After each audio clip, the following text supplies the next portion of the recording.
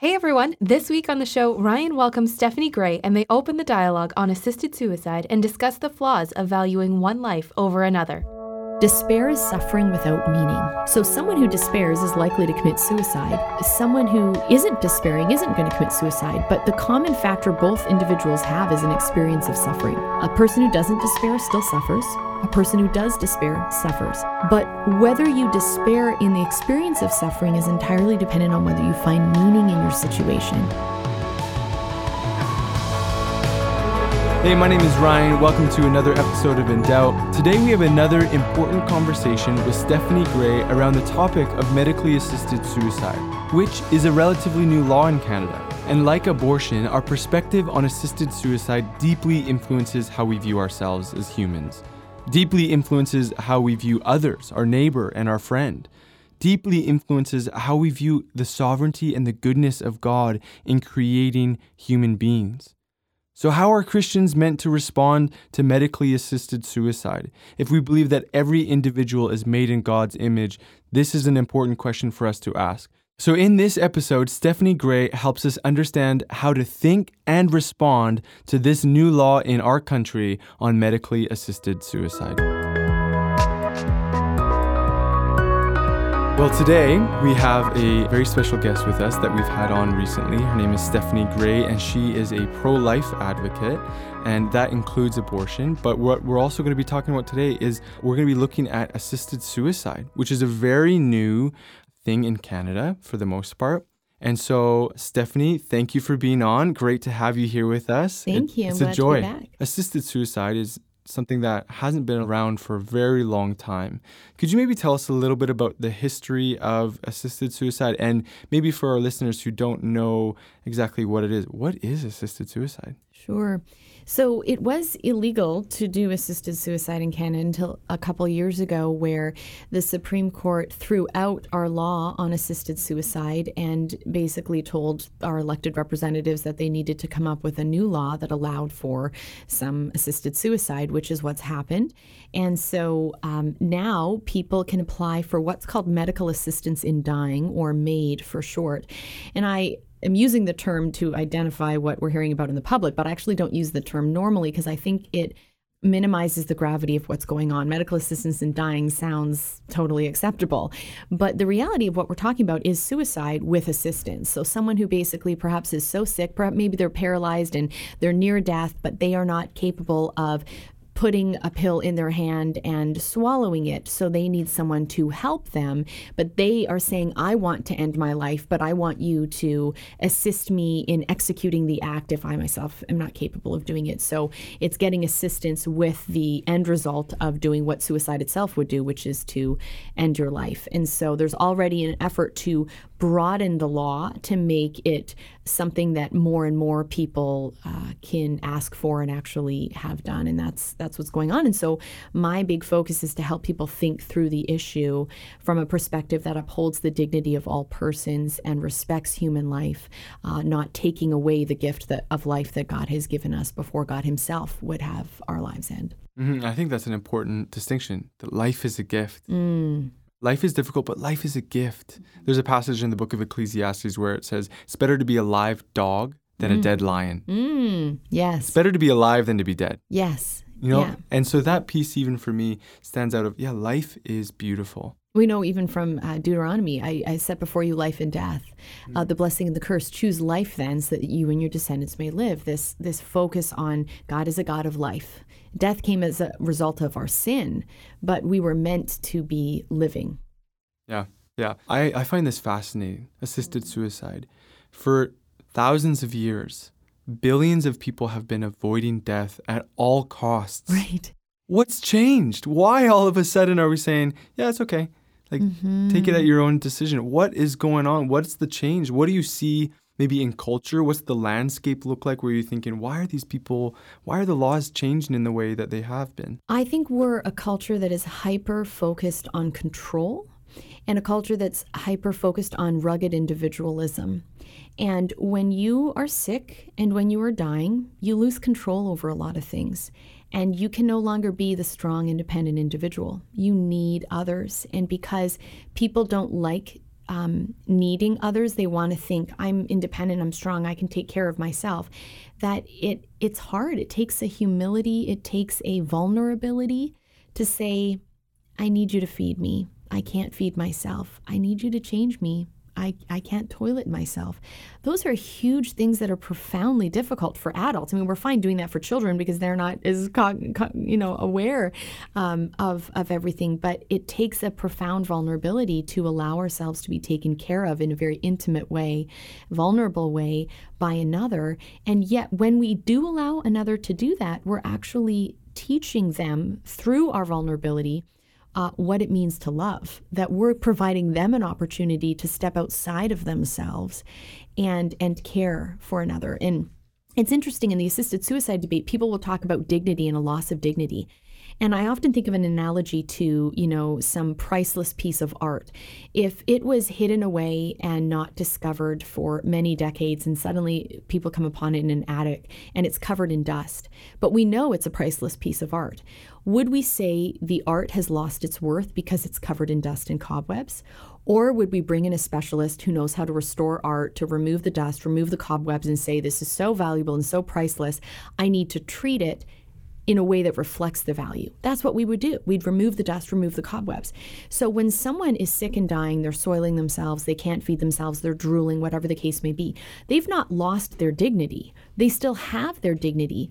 But if we leave them to sit in a soiled bed, if we leave them with drool without wiping it, then the response should not be to eliminate them, but to make them clean, to wipe their face, to whatever the case may be, to say, no, by my action towards you, I want to restore the dignity that is already there, but by my action is showing I recognize that in a deeper way. Yeah, and these laws reflect a lot about us. And so again, with somebody who's a senior or elderly and they can't care for themselves, or maybe they have cognitive disabilities where they can't take care of themselves, how does this impact how we view the value of the individual? Like this painting, you're saying, is valuable underneath all of the challenges and the difficulty. And yeah, what do you see with that? Yeah, so people, I would say, again, not only are we focused on control and individualism, but we're focused on accomplishment and success, so that when someone who is sick, elderly, disabled, and can't do what they once did or can't do what others can do, there's this attitude of they shouldn't be because they can't do.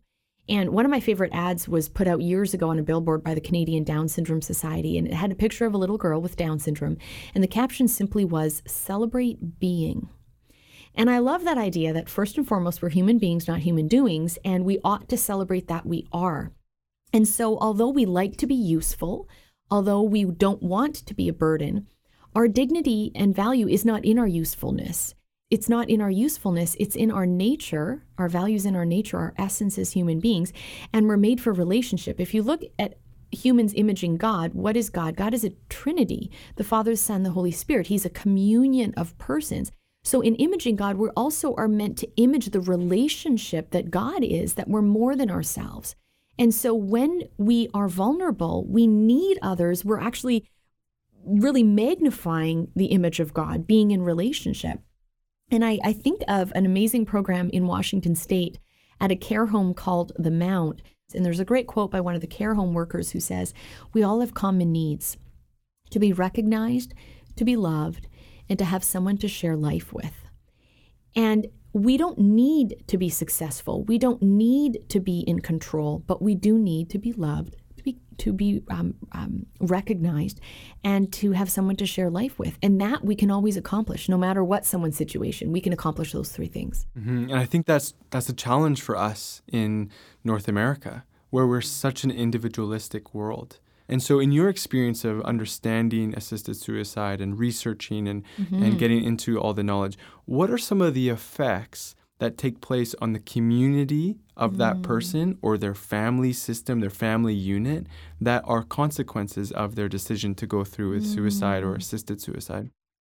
Well, I think we can even just look at suicide to see, well, then you're going to have people that carry on living who think, what could I have done differently? And so then they're going to, rightly or wrongly, and it could be wrongly, but they're going to be left wondering, did I not do enough? How could I have helped my loved one more? So when we look at suicide, we consider that a profound tragedy, and we see the negative effects that has on many people and communities and families. So why, when we throw the word assisted in front of suicide, do we suddenly think it's okay? I remember when I was in elementary and high school that we were always taught, respect your friend's secrets unless they're going to hurt themselves. If a friend tells you they're going to commit suicide, you tell a parent, you tell a teacher, because we want to help them. And yet, if you're a patient in a hospital and someone says, I want assisted suicide, now we take that seriously as opposed to trying to stop it. But I think, there's going to be effects where you also have people that are guilted into asking for assisted suicide because their neighbor asked for it and their neighbor got it, and they think, well, they're not a burden on their family. But I feel like I'm a burden on my family. What's the point of me continuing to live? And so you're going to have almost copycat situations where other vulnerable people ask for something that deep down they don't want, but they're influenced by the choice of another, because the reality is no man is an island. We're impacted by decisions that other people make. And so when someone makes that decision, it has negative results. But when someone makes a life-affirming decision, it has positive effects. And the example I think of is of a young teenager in Texas that was in a car accident, became quadriplegic. And this is how she spent her days. She would watch the news, read the news, listen to the news.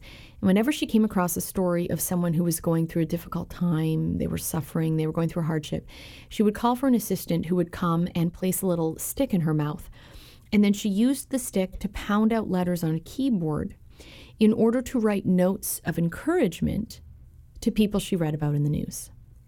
Now, that young teenager lived a life of profound meaning, even though she was a quadriplegic, because she looked at her suffering as an opportunity to find meaning, as an opportunity to empathize with and relate to others. But if she looked at her suffering and just committed suicide, then all the people that she has helped through her notes of encouragement would never be helped. And would they perhaps end their lives because they felt despair? But because in her suffering, she said, what good can come from this? How can I help others through this very, terrible situation that I've been in? She's now turning her situation into something that becomes redeemed in a sense.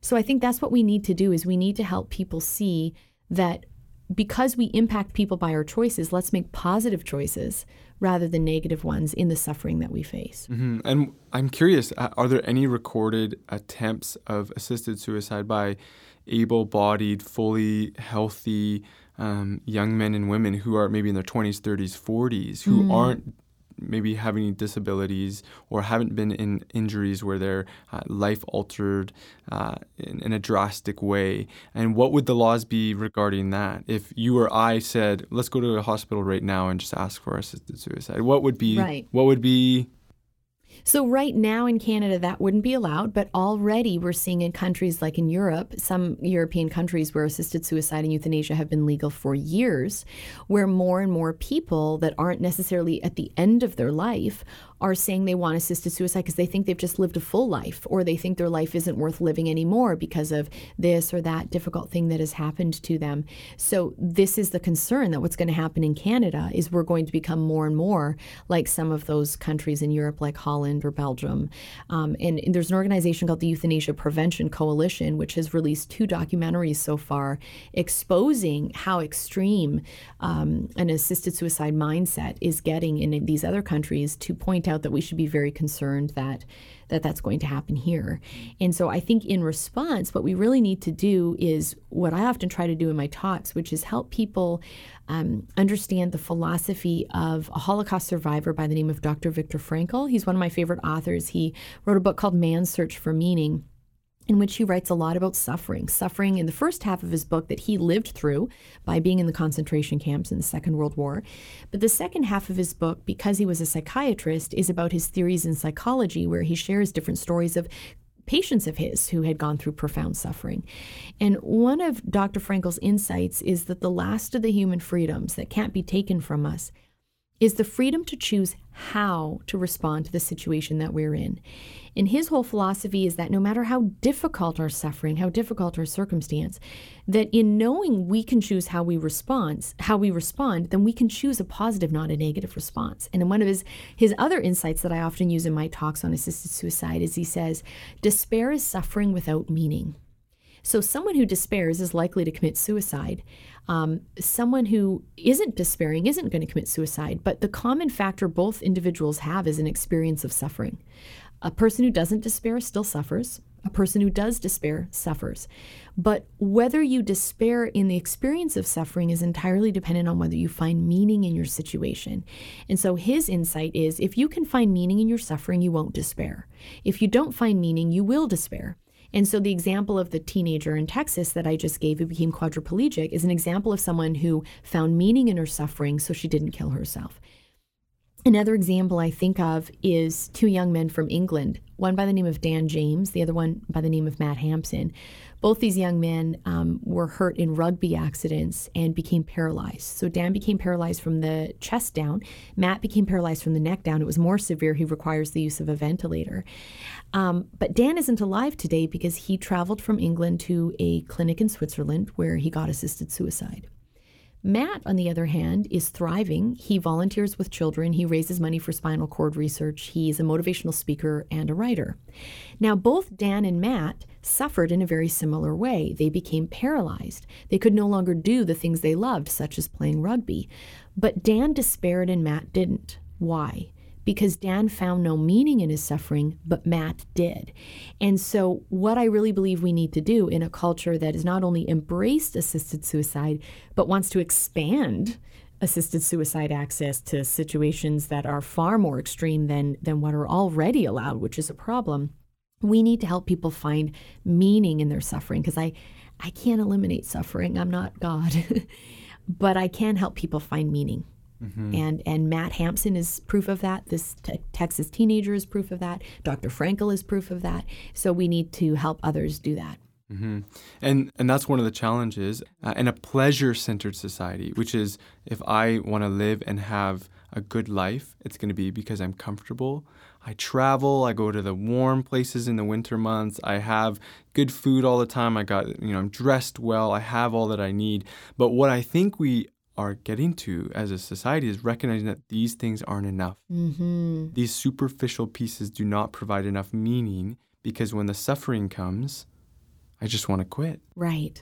Which is why I think it's so important we be able to distinguish pleasure from happiness. Because, when you're really cold and then you leave the winter and you go to a hot climate like Hawaii, which is my favorite place on earth, you're going to experience pleasure. But while pleasure isn't necessarily bad, it's nice to experience a pleasurable experience like a great vacation. At the end of the day, we are most fulfilled when we're happy.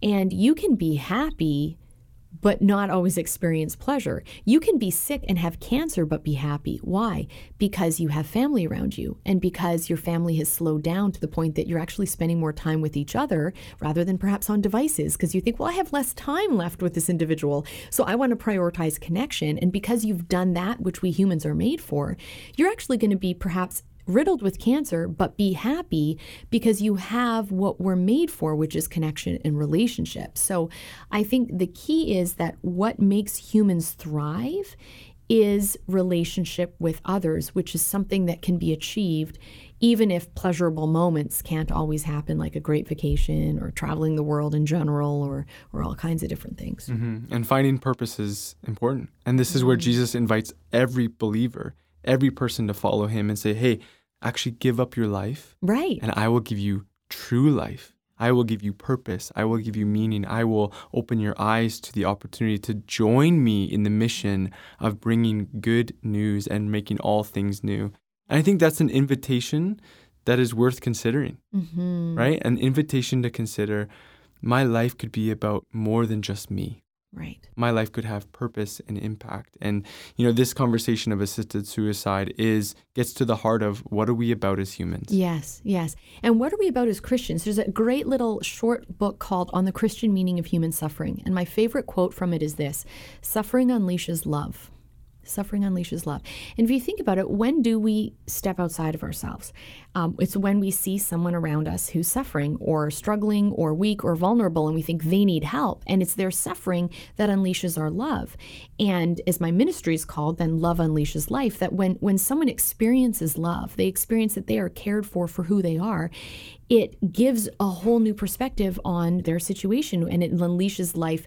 It can unleash it figuratively or literally. You know, if someone's faced with an unplanned pregnancy, for example, their suffering can unleash the love of a pregnancy care center, which unleashes the physical life of the child who's cared for. But it can also, when we're loved, unleash life, just our spirits are higher. And so if you think about it, when someone is suffering, they're sick, they're disabled, if we use that as an opportunity to love, then that gives them the figurative life that they need, the encouragement to go on, to live through their days satisfied because they're connected with others. But the idea that suffering unleashes love and love unleashes life is the heart of the gospel message. That we sinned through Adam and Eve, the original sin, which separated us from God. So now in being separated from God, we're suffering. God saw that and said, I'm going to unleash my love. I'm going to send my only son who will come to the world, who will suffer, die, and rise so that, what? You can have eternal life. That's the gospel message. We suffer, unleashes God's love through Christ, which then gives us the path to eternal life. And so that's really what we want to communicate to people. Yeah, it's a beautiful message. Mm-hmm. And so maybe somebody's listening to this is like, okay, this is a great starting point for me. This conversation has started some thoughts and some questions in my own mind. What else do you have? How can I continue growing in my understanding as I think of the morals and the ethics of this topic of assisted suicide? Mm-hmm. Are there any resources you could direct some people to? Yes. One of my favorite books right now on the topic is one that my former colleagues Jonathan Van Maren and Blaise Allain have written called Discussing Assisted Suicide. It's a short, easy-to-read book. It also comes from a non-sectarian perspective so that as Christians, if we're speaking to people who aren't Christian, we can nonetheless convince them that assisted suicide ought to be rejected. So I wrote a book review on it where there's a link to where people can order the book. So if people just go to my website, loveunleasheslife.com, go to the blog, you can see my review on their book. And I would say, in brief, the key question they bring to the debate is this. They say, who gets suicide assistance and who gets suicide prevention? They say, for example, if someone's about to jump off a bridge, how do you decide whether you push them off or pull them back? And they'll say, if you start talking to the person and you find out, they're depressed, their spouse left them, they're overwhelmed, they don't have work, we often think, oh my goodness, let's pull them back, let's get them help and resources. But if someone says, well, I'm 80, I have cancer, the chemo's not working, I'm just tired, I'm going to die anyways, so I want assisted suicide, we maybe not literally would push them off the bridge, but if we would give them assisted suicide, it's as though we're pushing them off the bridge. And so why would we assist one suicide but prevent another? And people often say, well, we assist suicide because we support choice, that if someone chooses it and they want it, I have to respect their autonomy. But then I would say, well, wait a minute, and this is what they say in the book. If I will say it's about choice, but I will stop someone from killing themselves, like the person whose spouse left them, and I say, no, you can't kill yourself. If it was really about choice, I would support them in killing themselves. If I pull back some people from killing themselves, then as much as I say it's about choice, it's actually not. It's about judgment. It's about me judging your life is not worth saving in one case. Your life is worth saving in another case. So although I'll say it's about choice, it's actually at the end of the day about judgment. And who are we to judge? That's not a life worth saving. Well, that is. So if we believe in equality, then everyone should get suicide prevention rather than an unequal situation where some get the benefit of suicide prevention, but other people are going to get suicide assistance. So they unpack their arguments in greater detail. So at loveunleasheslife.com, people can see the review of the book by Jonathan Van Maren, Blaise Allain, Discussing Assisted Suicide. The other resource that comes to mind is the Euthanasia Prevention Coalition, which has produced 2 excellent documentaries. So if you want to watch something rather than read something, people can get that by going to the Euthanasia Prevention Coalition. What are some things that maybe we're not thinking of so far? You know what? I have seen the transformative power of music when it comes to people who are sick and suffering. And there's an excellent documentary I highly recommend called Alive Inside. And it's about a man who was a retired social worker who was going to care homes and seeing sick elderly people slumped in their wheelchairs who essentially looked dead. They weren't aware of themselves or where they were. There wasn't much interaction with their environment. But he knew the power of music, and so he started to interview their families and find out what music they listened to when they were in their late teens and early 20s. And then he created a musical score, a playlist rather, of the types of music each different patient had known as a young person. and then he'd put earphones on them and play their music. And these people came alive. The person who was slumped over sat up straight and started to sing songs that they'd heard decades before, word for word. They didn't know who their children were. They didn't know where they were living, but they remembered the words to songs. And that's something that tells me that when it comes to assisted suicide, if people are out of it and they seem dead inside rather than alive inside, the solution is not assisted suicide. The solution is, let's get creative. Let's use our imagination. How can, for example, music be a tool to provide life and encouragement and beautiful moments for people in these situations? And so I have experienced this in my own life, where I volunteer and I play my ukulele for patients who are sick, including some patients who have dementia. And I have seen the truth of this man's research when I pull out my ukulele and I start strumming, "You are my sunshine," and then the person with dementia starts singing along, "My only sunshine." And I see them come alive and also remember things when there are so many other things they can't remember. And so I just think it's so important that we get creative and ask ourselves, how can I use my gifts and my talents to better someone else's life so that they don't even ask for assisted suicide because they want to live a full life until life naturally ends. Well, life is a gift, and it's a gift worth fighting for. And so, Stephanie, thank you for being on with us today and helping us navigate this conversation. It was a pleasure to have you. Oh, well, thank you. It was a joy to be here. Thank you for joining us on this episode of In Doubt with Stephanie Gray. These conversations that we've had with Stephanie are really important for us as Christians to participate in, especially with the biblical perspective. And Jesus modeled how to interact with others and how to value people who hold different perspectives than us. So be sure, as you continue to have these conversations, to have them in a loving, grace and truth-filled way. And don't forget, for more resources, you can follow Stephanie Gray and the ministry of Love Unleashes Life at loveunleasheslife.com. In Doubt exists to bring the good news of Jesus into everyday issues of life, faith, and culture that young adults face. If In Doubt has encouraged you and you are passionate to help others grow in the truth, we want to welcome you to partner with us. As we continue to provide resources, we depend on the generosity and partnership of people just like you to help communicate the good news of Jesus to a world that needs him. So your financial partnership, whether big or small, goes a long way in helping us achieve this goal. You can also find out more about In Doubt at indoubt.ca if you're in Canada and indoubt.com if you're in the United States. Download our app to stay connected with us, and you can download that on any platform available. And we would love to hear from you on topics you'd like for us to discuss and how even In Doubt has impacted you. Email us at info@indoubt.ca for anything, to connect with us, to share a comment, or to ask any question. And stay connected with us for next week's episode as we talk with Scott Sauls, who's a pastor and author, as we chat about his newest book, Irresistible Faith.